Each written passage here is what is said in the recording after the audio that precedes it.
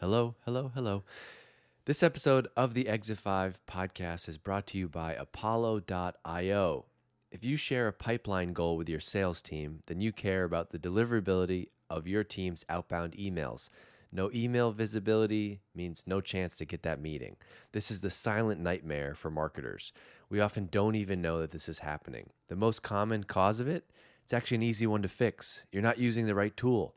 That's why hundreds of marketers at companies like Mutiny are switching to Apollo.io. Apollo has every tool you need to power your entire outbound and inbound motions. Yep, that's right. I said inbound emails too. You can ask their team about what that is. Marketers using Apollo have seen outbound email deliverability jump from 62% to 98% after making the switch. 98%, that means more replies, more meetings, and of course, more pipeline. Want to see what type of results you can get with Apollo? Head over to apollo.io/E5, apollo.io/E5. If you go there right now, their team will set you up with a free account for you. And as a thank you for your time, check this out. You're going to get a free annual membership to Exit 5. That's valued at $275 just for checking them out. And the tool is free. If you're not already a member, this is a great opportunity. And if you are and you want to learn more, go to apollo.io/E5. 1, 2, 3, 4, Exit. 5.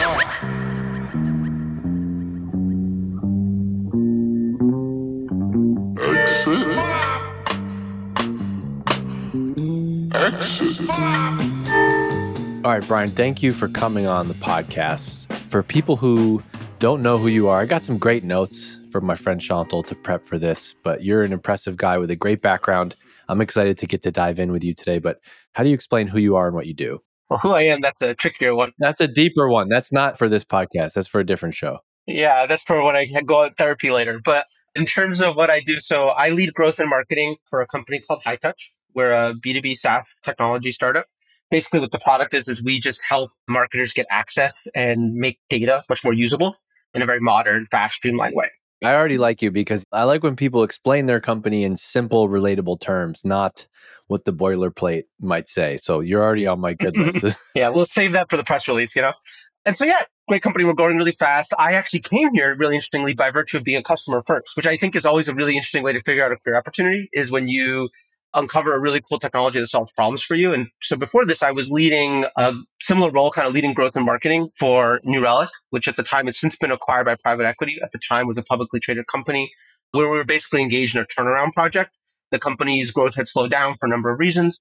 And I was brought in as well as a number of other leaders to help re-accelerate that growth. And we succeeded. We basically grew growth by 300% over the course of about 18 months with a bunch of different initiatives and things like that.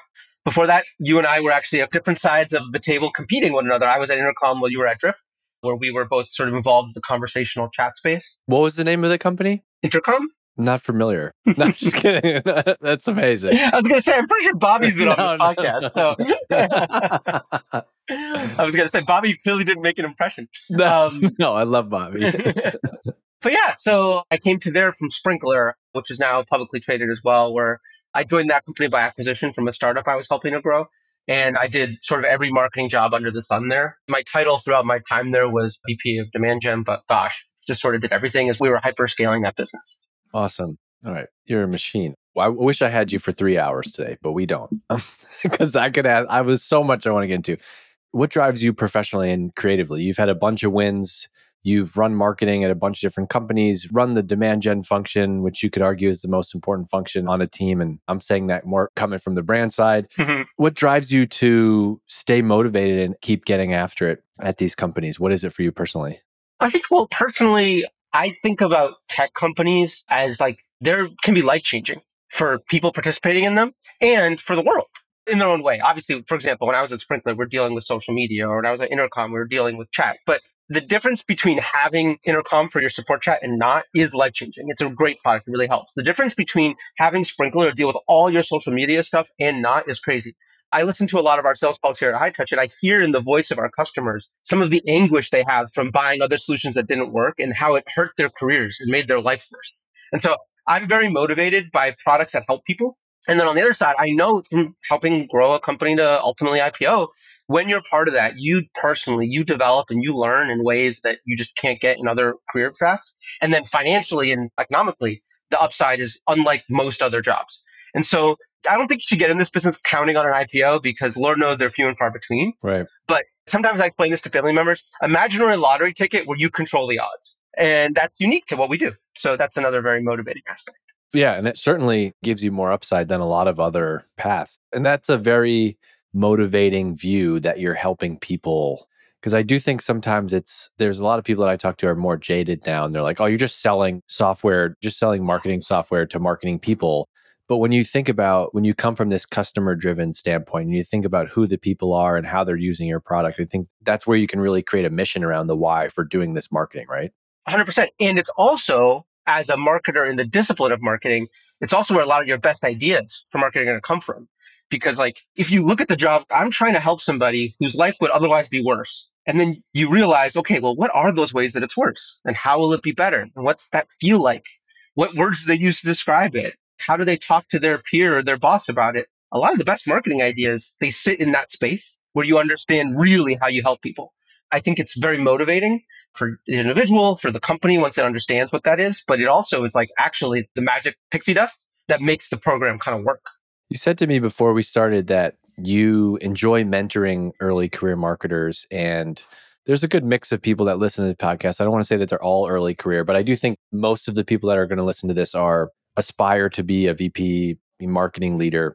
What are some of the biggest themes that come up when you have discussions or mentoring early career marketers? Where do you see people get stuck? Where are the frustrations? What are the blockers? What are some of the 80-20 things that you've taken away? Sure. I mean, a couple that come to mind. One is I hear a lot of folks, I hear this term and honestly, it makes me cringe a little. It's like, I just want a seat at the table. And I'm like, first of all, as somebody who has a seat at this notional table, let me reassure you, it's not that great. Right. Yeah. Yeah. It's like you have kids, and so I often think of this, but somebody once said, you used to think your parents were crazy, your parents drove you crazy. And then when you have kids, you kind of see the reasons why. Oh, yeah, I get why my parents did all those things now, and I'm doing the same things. And it's almost like getting into management and having a seat at the table. It's like, well, are you sure? There's kind of a nice lane you can carve out where you don't have to have that responsibility either. Yeah, there's no shame at the other table at the bar eating your meal, or whatever opposite is. Sitting by yourself at the bar, watching something on TV, having your meal, it would be a nice place to be. Yeah, it's a nice burger you're eating. Yeah. But what I often say to that, okay, like let's assume for a minute that you actually do want it. With all the caveats aside, you actually do want that. My answer to the folks a lot of times is that nobody gives you anything in life and business, whatever. The way you kind of carve that out for yourself is by sort of being the proactive marketer that you ought to be. You find the biggest business problem in the company and you find a way to attach yourself to that biggest business problem and help solve it. And lo and behold, suddenly you're at the table. It's not that you're invited. You need to create the invitation for yourself. Nobody really just gets there by virtue of how good looking they are, or how smart they are, or how poetic they are. So a lot of what I help these early career marketers think through is what is that huge project? What is that big business problem? Is it helping sales qualify more deals? Is it our positioning? Is it activating a new distribution channel? Whatever it may be that is the biggest problem in the company, there's a way for you to help, and you help, and that's how you get that notional seat at the table. There's no magic to it. So that's one. I can share a few others if it's helpful. Yeah, please. Well, I was going to just build on that and say, you said you don't get invited to the table, but you almost do once you start to, when you become like Brian, the person that everyone in this, like if you solve a problem, I've seen this with myself in earlier stage jobs. At Drift in the early days, as an example, like I didn't set out to do this, but I was hungry. I worked on a bunch of interesting things. And all of a sudden you become the person that the VP of sales wants you in that meeting. The VP of product wants you in that meeting. Brian in your career has been that person that like, oh, let's get them involved. And so I see sometimes marketers are like, no, that's not my job. I'm not going to get involved there. Where the best ones that I've known, the ones that have rose the quickest through their career and gained the most influence inside the company are like, sure, this isn't directly in my job, but this helps the company. I'm happy to come in that meeting. And the head of marketing is now deep in with customer success or engineering. It's finding your way into those opportunities by being a team member that wants to help the business win, not just being like, nope, I only do marketing here. Yeah, I agree. I think there's two facets to that. It's a little bit well known, but I think it's people hear the words but don't necessarily internalize the lesson. It's like this concept. First, you have to be the CEO of whatever your job is. Truly own and just crush the thing that you actually are on the payroll to do. Blogging, emailing, whatever. Then the other thing is exactly what you were saying. Think like the CEO of the company. and go find ways to help with all those biggest problems and act like a shareholder, act like somebody whose job it is to help the whole company grow. The hard part is sometimes when you go and you freelance without your home base being covered and like really nailed, people kind of look at you like, shouldn't you make this other thing that you actually are paid to do good? So you need to do both. But my experience is that if you're that motivated, you will make your kind of core thing awesome and then use that credibility you've earned from that to be heard and to be participant in all these other awesome things that you could be doing for the business. Did you have any more that you wanted to, that I didn't let you get to on the mentoring piece? Because I want to take us in a different direction, but I think you had something else that you wanted to get to. Sure. I mean, for what it's worth, I'll just say the one other thing. It's a little tactical, but I think it's just to say that there's no real magic. A lot of times when I get on calls with folks, they're like, what's this one thing that will solve my problem X or Y? Like, what's the tech I can buy? What platform should I license? What consultant do I hire? Should I start posting more on LinkedIn? Yeah. I'm sure you hear the same thing and people ask those questions. And my answer, generally speaking, is maybe I'm the wrong mentor for you because maybe I just suck and I don't know that answer, but I've never found it. I've been doing this now for a long time. It doesn't exist. And so I just really encourage people to just excise that whole shortcut mentality entirely from your life and just really deeply understand that you are not one Facebook ad away from solving your problem. And you're not one new tool acquisition away from solving your problem. It's like a billboard. It should be a billboard. You're one Facebook ad away. Exactly. And one of my stupid jokes my team gets tired of is like, the only company ever built on ads alone is Google by selling. The rest of us have to do other things to win. And so I don't know. I just feel like we're always looking for shortcuts because we want to get ahead and we want to think that somebody knows something we don't. And obviously, there's like wisdom and craft that you acquire. But for all the blog posts and all the what have yous, there's not actually this one simple trick. There is no one simple trick. Yeah. So much of it is rooted in, I love LinkedIn. I love writing on LinkedIn, but so often the answer to most marketing questions are like, it really depends. Yeah, I have no idea. It depends on your goal. And I think a simple framework that I've gotten more disciplined and followed over time is like, you can't figure out what marketing should do until you figure out what the company wants to do and how the company wants to get there. There's many different paths. And until you know the company strategy, and marketing has to be involved in helping to set that, it's going to be very tough to figure out what the marketing strategy should be. And so it's like goals and then strategy and then tactics. It's very easy to just get in the tactics bucket without the right strategy and without the right goals. And almost everything that I've seen break down inside of the company, it's not because a tactic failed, it's because they set the wrong goal and had the wrong strategy. And that's where this all breaks down. Or this has happened to me. The VP of sales is comped completely differently than I am, and we're going to compete no matter what. And our teams are never going to be aligned because we're fundamentally misincentivized. It's always those things that I've seen over and over. Yeah. I will say one way I fixed that is last few jobs, I've just insisted that my comp plan is the same as the sellers. Ooh, that's a good one. It's a little bit of a bold move for a marketer, I'll be honest. Yeah. Wait, so let's talk about why you did that and what does that actually mean and what do the mechanics look like? Sure. I mean, the why is exactly a little bit what you were alluding to. It's like in B2B, even in PLG B2B, because no company stays pure product led. They always start loading in sales assist and upmarket sellers without exception. So in B2B, you need to have really tight alignment with the human part of your selling process, even in PLG. And most companies aren't that heavily PLG. So it's really most companies will stop. So you want to make sure that there is no daylight between you and the head of sales. Now, there's ways to do that with relationship building and stuff like that. But ultimately, to your point, when the incentives don't match, that daylight creeps in. You start to grow apart. You have different goals and incentives, and it's problematic. That's the first really big benefit of that.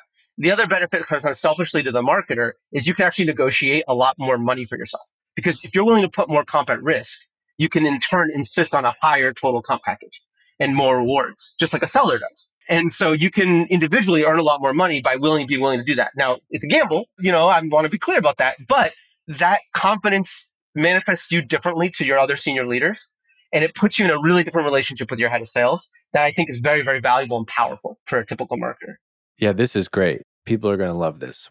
What led you to this? How did you have that conversation? Well, greed is certainly in part, that last point. Also, side note, I've been there. You just find out things over the life of a company, right? And I know how much a VP of sales made in a role where my team was responsible for generating pipeline. And I was much younger in my career. This person was much more tenured, whatever, but they must have made 5, 6, 7 times the amount of money I did in the same year. And I'm like, wait a second, our motion is 90% inbound. We're driving all of this. This is totally out of whack. And it's exactly what you said. where the risk you can make way more because you're saying, hey, it's only going to happen if we hit these goals and the company signed up to hit these goals, right? Yeah, it's a lot easier for the CEO or the head of HR or whatever to agree to it because they'll be like, you just say to them very simply, if we did this as a company, would you agree in that scenario that I earned this increase in my comp?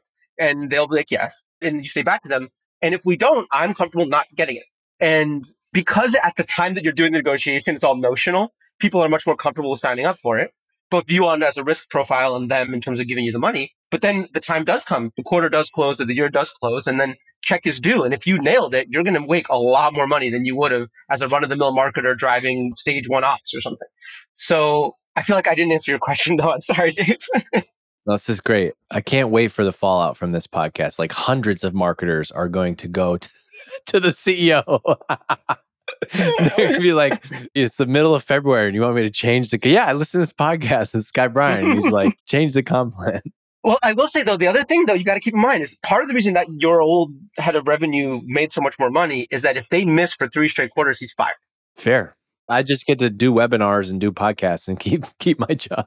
Yeah, marketers aren't in that same position. So you have to also acknowledge that. So before all the listeners of this rush off to HR to say, I want a new comp plan, consider that too. A, if you don't make it, you don't get paid. B, you're now in a much more of a revenue facing role, which means you're much more subject to that perception. Miss the target, things happen. And usually marketers don't have that problem. Or they might, but it's over a longer time period. It plays out over 18 months, 2 years. If a head of sales misses 3 quarters in a row, they don't get to be head of sales anymore. So you got to keep that in mind. For sure. And then how does that play out from a goals standpoint? So you set clear goals around revenue, but there's still going to want to be, my guess is there still needs to be some type of harder metrics that you can own. And basically what I'm asking is, how do you break that down into actionable goals and inputs? Do you own leads or MQLs or meetings or demos or something like that? What are the metrics that fall from that? This is where there's some nuance that maybe there's a lot of room to disagree, but my personal preference, how I've always done this, is just give me the revenue number. And you can have 2 flavors of it. You can have it like the actual all up, inclusive of churn and stuff, or you can say marketing is a lot more tied to new revenue added, whether it's from new prospects or current customer expansion. So you could pick, but either way, in my opinion, it should be money. Money is irrefutable. Money is what the company wants, which is why when you go to them and you say, hey, I want to make more, but only in the scenario where we earn more money, that's why it's much more palatable to the organization. It's also, you can't fake it. You can fake opportunity metrics. You can fake a lot of stuff. Now, the metric you're going to get paid on is revenue, but the thing that you as a marketer drive is not that. The product in a PLG motion or a self-serve motion has to get credit card swipes, or the reps have to close. So what you need to have kind of backing this is like, and I imagine other guests have talked about this. If not, let me know and I'll sketch it for you quickly. But you need to have a concept of your supply chain of revenue. So like what happens before a dollar goes into the bank? Well, they come visit to the site, which turns into a demo, which turns into a meeting, which gets qualified, which gets, blah, blah, blah, blah, blah. And eventually you can make money. And you have to understand what parts of that are you wholly responsible for, like the visit to the site, and what parts do you influence? So for example, maybe because product marketing often plays a big role in sales enablement, you influence the qualification process. You influence our ability to set traps for competitors so that the deals move. And so you kind of have that notion. And so you hyper optimize the stuff you own because you own it. It's your job, opportunities, demos, whatever. Because you're on revenue now, where before you used to probably just be like pretty chill. Well, I hit the demo goal. See you in hell. Now instead, you're like, well, wow, they're really getting screwed by that competitor. I better get them a battle card ASAP because you need that thing to close to make your money.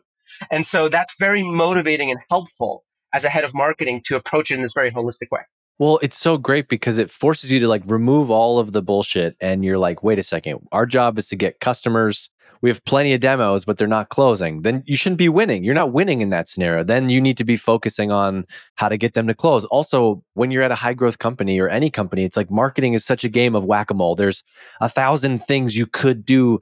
This kind of isolates. Let's look at the gaps. What are the highest leverage opportunities? And yeah, let's go do some more sales enablement. It's very easy to be like more. And you might not need more. The demand might already be there. You have to figure out how to convert it better. Yeah, exactly. And then to your point about the sales relationship thing earlier is that the other benefit of this is nothing drives a head of sales crazier or a CFO crazier than the marketer being like, I hit the demo goal, we're good. It just makes them nuts because it's like, well, that's not actually what we're trying to achieve, y'all. We don't tell our board about our demo number. And so when the marketer goes much deeper, you just talk about seat at the table. You're just in a whole different relationship to everybody else. The way you lose a seat at the table is you bring a demo number to a board meeting. That's the problem. Yeah, there was a younger version of me, and we hadn't hired a VP of sales yet. And then we bring him in, and I'm very defensive. And I get, hey, yeah, you guys spend time with Dave. He's running marketing. Okay, so we get on the whiteboard. I draw out the funnel. I just met this guy 15 minutes ago. He's like, what you have is a bunch of contacts. You have a bunch of email addresses. I'm like, what are you talking about? These are leads. He's like, I don't care about leads. He's like, no, show me the buyers. And I'm like, well, I don't know. And that was like the eye-opening moment. But this is so good because this is a perfect way of this is what you need. If you're listening to this, you need this. You need to be on the same page with sales. How you do it, this is my biggest gripe. Oh, get a coffee with them, get to know them, do some trust falls, go get lunch. No. What drives everyone is the compensation, is the revenue, and that all gets set from the goals. And so what's cool about this model, Brian, I love this, is that you're basically saying, hey, you run sales. I'm your peer. I'm really good at marketing. You're really good at sales. Let's combine our superpowers to help the company win. And then we all win. And that's what I've been in companies before in the past where it's like, I'm not going to help out. I'm not going to build that battle card for them. I got 15 other things I got to do. But this really takes all that out of it and says, let's get aligned on revenue. I love this. This is really good. How does this play? Are there downstream effects with your team? Like, does your team, are they comped on revenue? How does this trickle down through the rest of the marketing team? It gets a little trickier depending on the discipline and how senior people are. Right, because you got a content person and like you need to create good website content, but it's a little bit fuzzier to be like, well, we need to write articles, but it's not like someone's going to read an article and then instantly buy Hightouch. So how do you think through that? Yeah, I mean, so I think at a certain seniority, this should just be in play for everybody, pretty much. So we're a small company, but like to the degree that we have senior managers, directors, stuff like that, I want at least a portion to be tied to the company's actual dollar and cents performance, in addition to the value of their equity. As you get to maybe like just a pure designer, like a production designer, it gets a lot harder and it may not be fair. And also the culture, for example, I'll just use designers. I don't want to besmirch that discipline just as an example. Designer is a much more creative thing. People get into that job with different motivations typically than a seller did to make money. And so you have to be conscious of that as you set up these targets and these metrics. So my general rule would be above a seniority threshold, and you have to kind of pick what that is for your organization. Yes, people should have a variable component tied to a really important business outcome. And then in certain disciplines, you may want to hold them back even from that with carve outs or whatever. But in others, like demand gen, where there really is clear metric ownership and there really is a really tight relationship between what you do and what happens, then I think you can be more aggressive with this and make it either a higher percentage or tie it to more of a specific metric in that supply chain model I kind of laid out for you and work from there. Let's talk about demand gen a little bit. What is the makeup, maybe using your current job, you run marketing today. How do you articulate what demand gen does? And there's demand gen, product marketing, content. I'd be interested to hear like just the makeup of your team today and how you have the team structured. And maybe we can use that as a way to talk about what's the role of demand gen in driving revenue. Yeah, for sure. I apologize. I don't have a perfectly clean framework for this, but I'll share a few of the concepts I use. So I talk a lot with the team about this idea of there's distribution and then there's stuff you distribute. And I think a lot of the distribution is where people think about channels, like we buy ads to push a message out, we send emails to push a message out, and so on. And so that idea of distribution, I usually rest responsibility for that with what we would these days call a growth marketing team or demand gen team. It's the people who are kind of operating the dials and the knobs and the levers of the website's conversion rate and of the ads efficacy. Hey, it's Dave. This episode of the Exit 5 podcast is brought to you by Apollo.io. If you share a pipeline goal with your sales team, then you care about the deliverability rate of your team's outbound emails. No email visibility means no meetings. This becomes the silent nightmare for us marketers. You often don't even know that this is happening.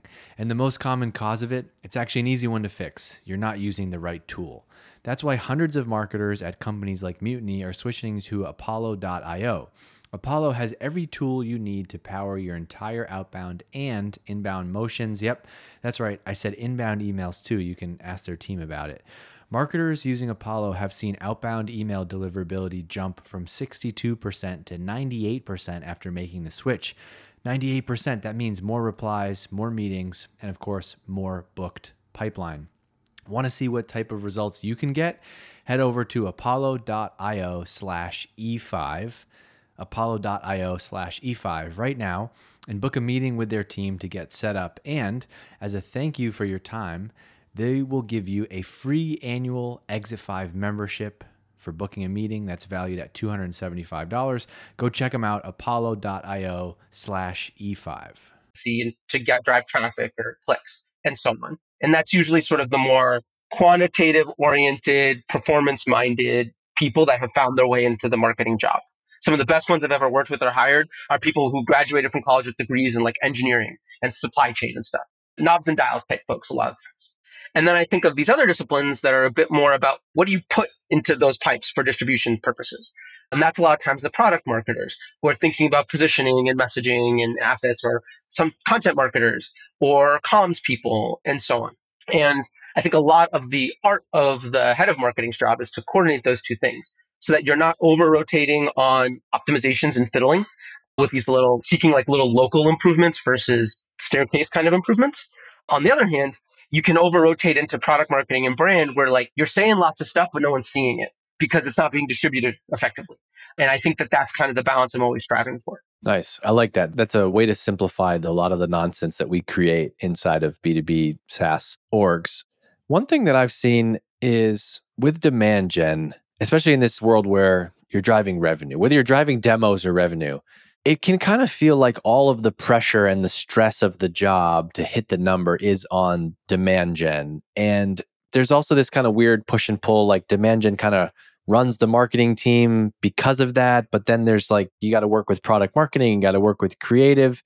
You know what I'm trying to get at? Like, how do you account for that? Well, then why don't we just make demand gen run the team? But there's this team, it can be very challenging. Then like, yeah, we're behind on the number. I don't know, creatives out to lunch, product marketing's on vacation, but the demand gen team is super freaking stressed out because we're the ones trying to hit the number. Is that bad org design? Is it bad goal setting? Where does that come from? And have you found a way to fix that? I think it's very common, and I've lived inside of that stress a lot in my career. And I would say that I think the cause of that is the fact that the demand gen pretty uniquely has the knobs and dials to turn. They can actually see things.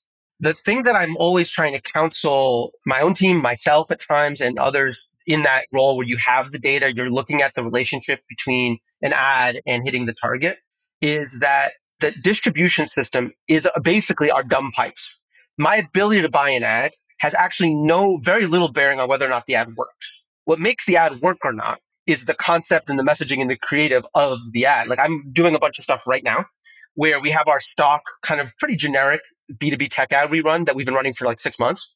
And then we're challenging it with much more creative treatments that I've been working on with the product marketing team. And it outperforms by 3x. We ran for ages a very literal campaign called CDPs Are Dead. CDPs are like a more legacy version of our software. And it really wasn't working.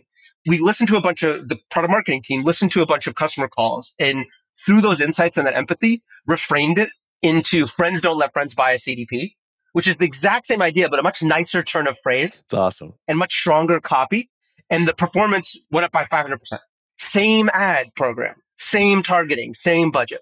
Well, now you have creative in that world, creative and product marketing are like, yeah, we did that. Like we created that thing. We feel like we're part of this machine now. Exactly. And they're fired up to find the next one.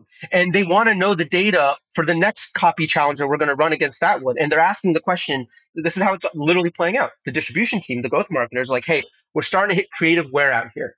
Our target market is only so big. We've been showing them the friends don't let friends narrative for a while. We need something fresh. And so we started with visual interpretations of that. And that bought us some more time. But now we just need something fresh. We just need a new thing. And the growth marketing team might be able to solution that on their own. But it's so much more likely to win if the brand team and the product marketing team is helping them, bringing those insights and bringing those ideas.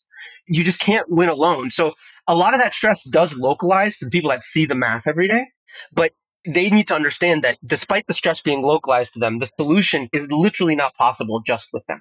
And so you got to broaden it. And just to tie the two conversations we're having, that is one other perk of having this kind of revenue-minded aspect above a certain level of seniority across all disciplines, because in some of the other disciplines that don't see all the math as much, that helps just keep them in that mindset consistently. So that's kind of a link between the two themes we've been touching on.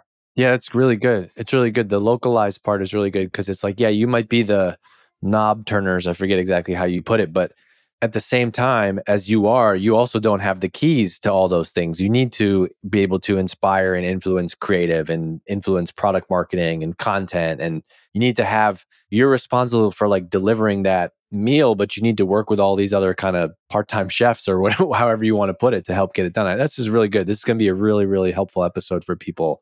I have a whole note that I take during this, and I'm just already really excited about this episode.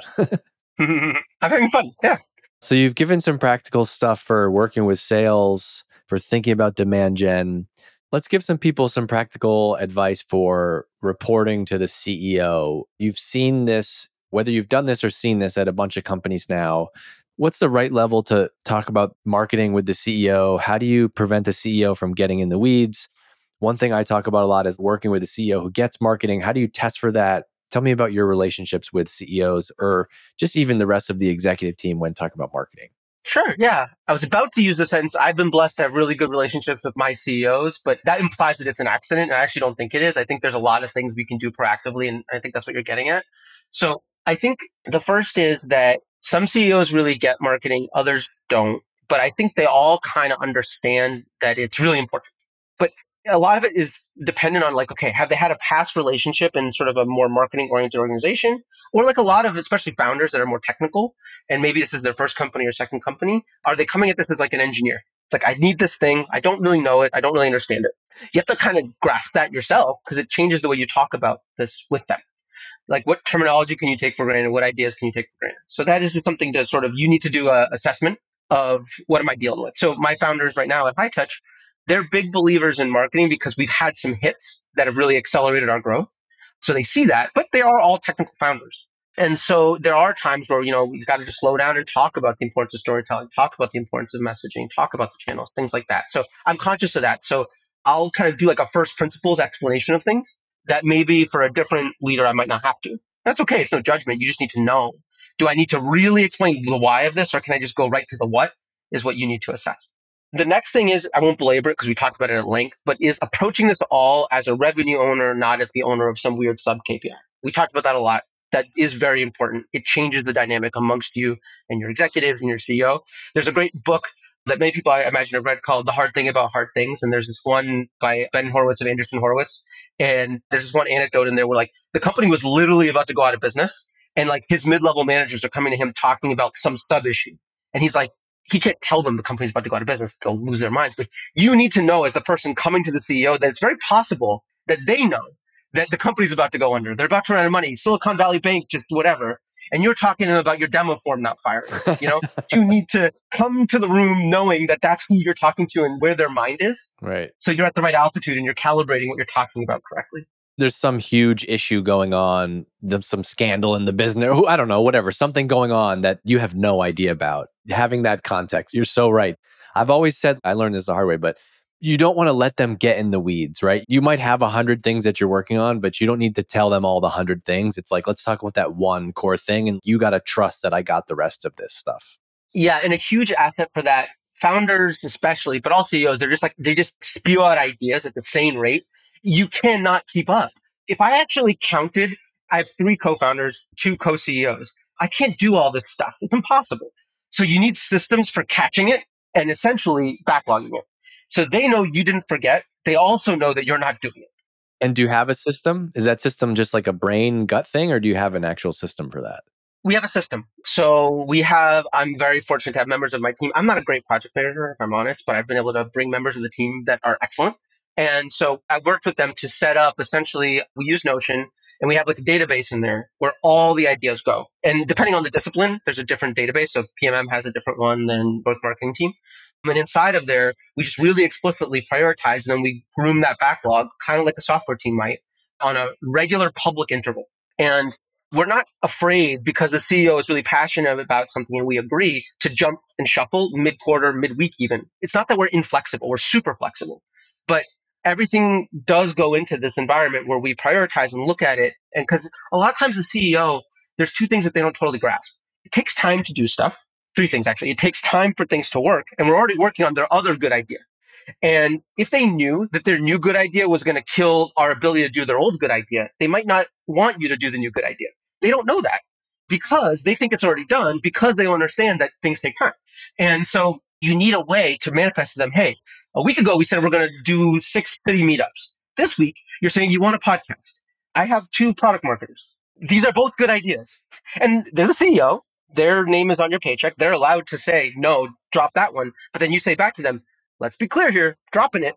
This is why I love doing this podcast and even just building this Exit 5 business right now, because the more you hear from other marketers, I know for a fact people are going to be listening to this and like nodding their head and be like, wait, I'm not the only person who this doesn't just happen. You've worked at all these companies now, Brian. This has happened at every company. I'm laughing because I find myself doing this now to Dan, who I hired to help me run Exit 5. I send him 100 ideas and he literally is like, okay, cool. These are good ideas, but like, we can't do these because you told me to do this other thing. And I'm like, oh yeah, you're right. Never mind. Just do that other thing. However, and I've stressed out and burnt out team members before, and I can't help it. This is who I am. I have lots of ideas. I go fast. I do think that you have to have a culture where the CEO and others need to be able to be a fire hose and share all the ideas, because they so often do have that visionary thing. And you're like, that is a good idea. You can't just shut the team down and be like, nope, we're not taking it. Right. And so this process, the fact that you actually have a process for Notion where this is a database and people can show what we're saying yes and no to goes such a long way, because I feel like the only other alternative is to be like, nope, don't worry. It's very easy to get defensive and be like, stop sharing ideas. We have so much on our plate. Totally. I call this, like, I don't know if this is a real term. I just call it this. I call it founder energy.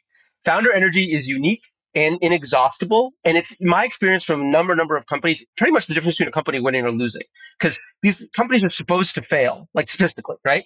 It's an active force of will to cause a company to shoulder its way into the market and to persist and exist. It's why so few win.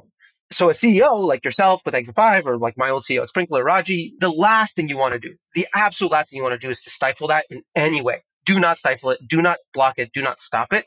But you have to harness it and you have to control it, because your poor junior content marketer or whomever, given it's like standing in front of a wall of water rushing at you, they can't survive it if you don't channel it and manage it. And that's one of the first jobs is like when I came to Hightouch, okay, I'm the barrier between the line marketers and the founders.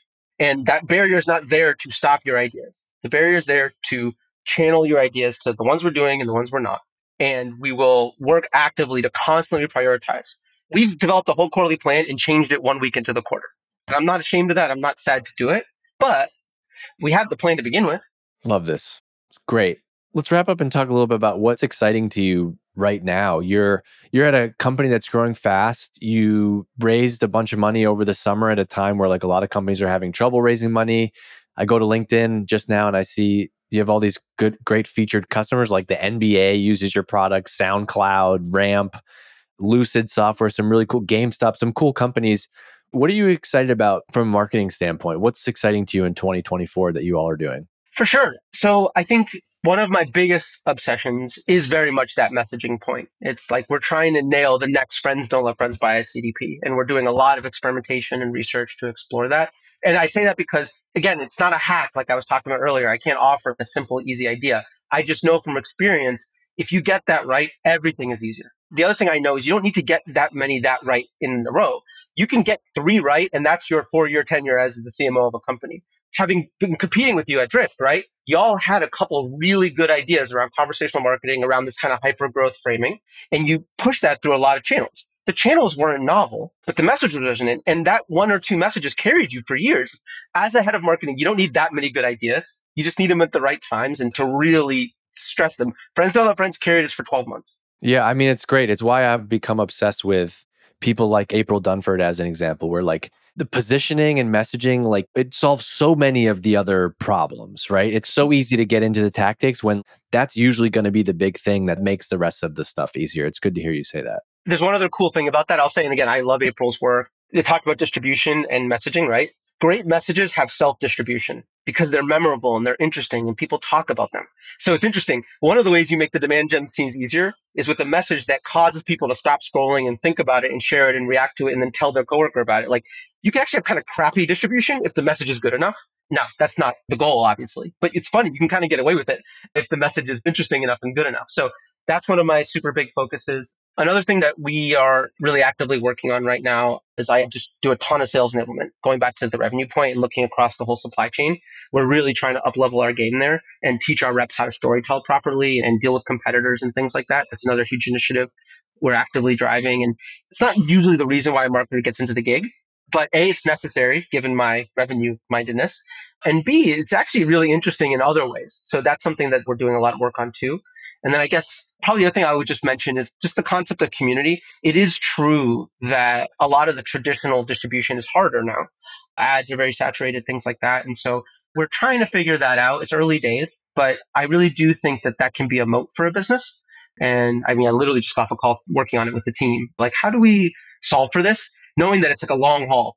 And when you, just curious, because when you say community, and just I'm curious to hear how you're thinking about it, does that mean like you have a physical online place where people hang out, or do you see it like community? I've been following this guy, Dan, who runs VP of community at Apollo.io. He's been doing an awesome job on LinkedIn.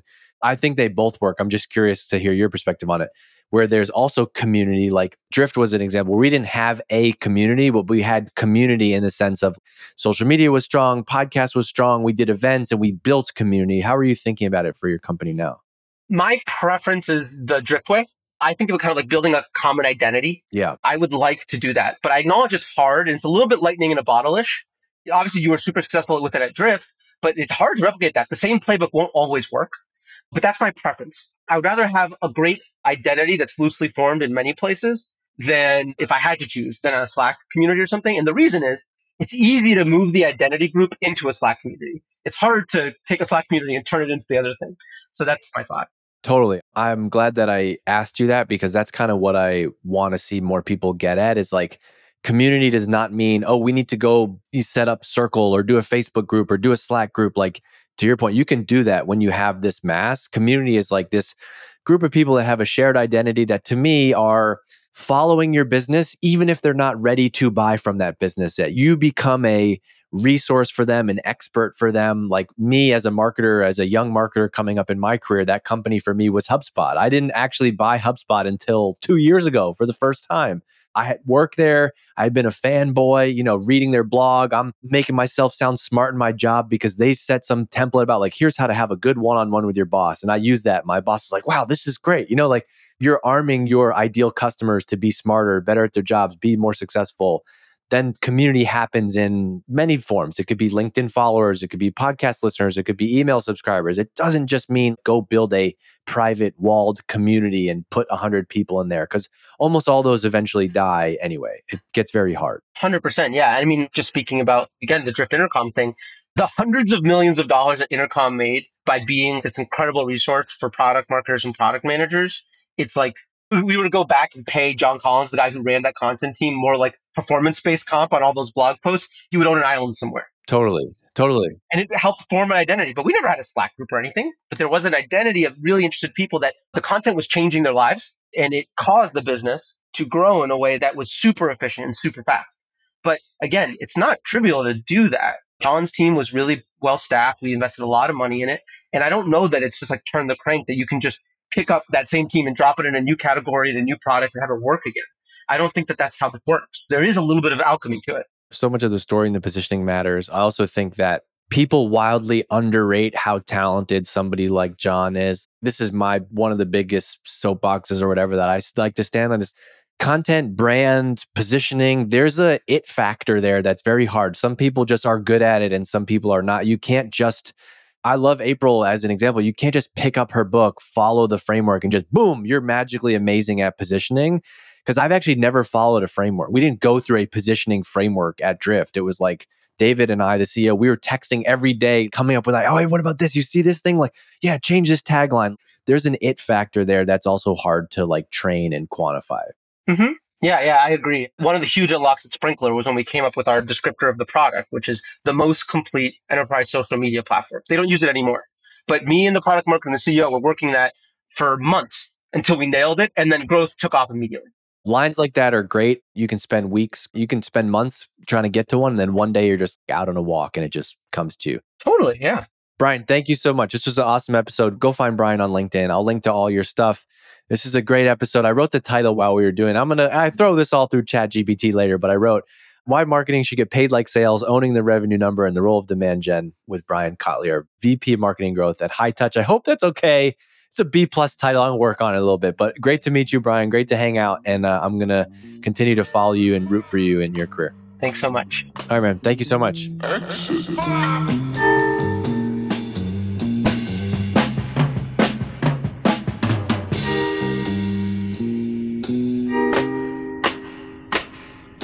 Exit.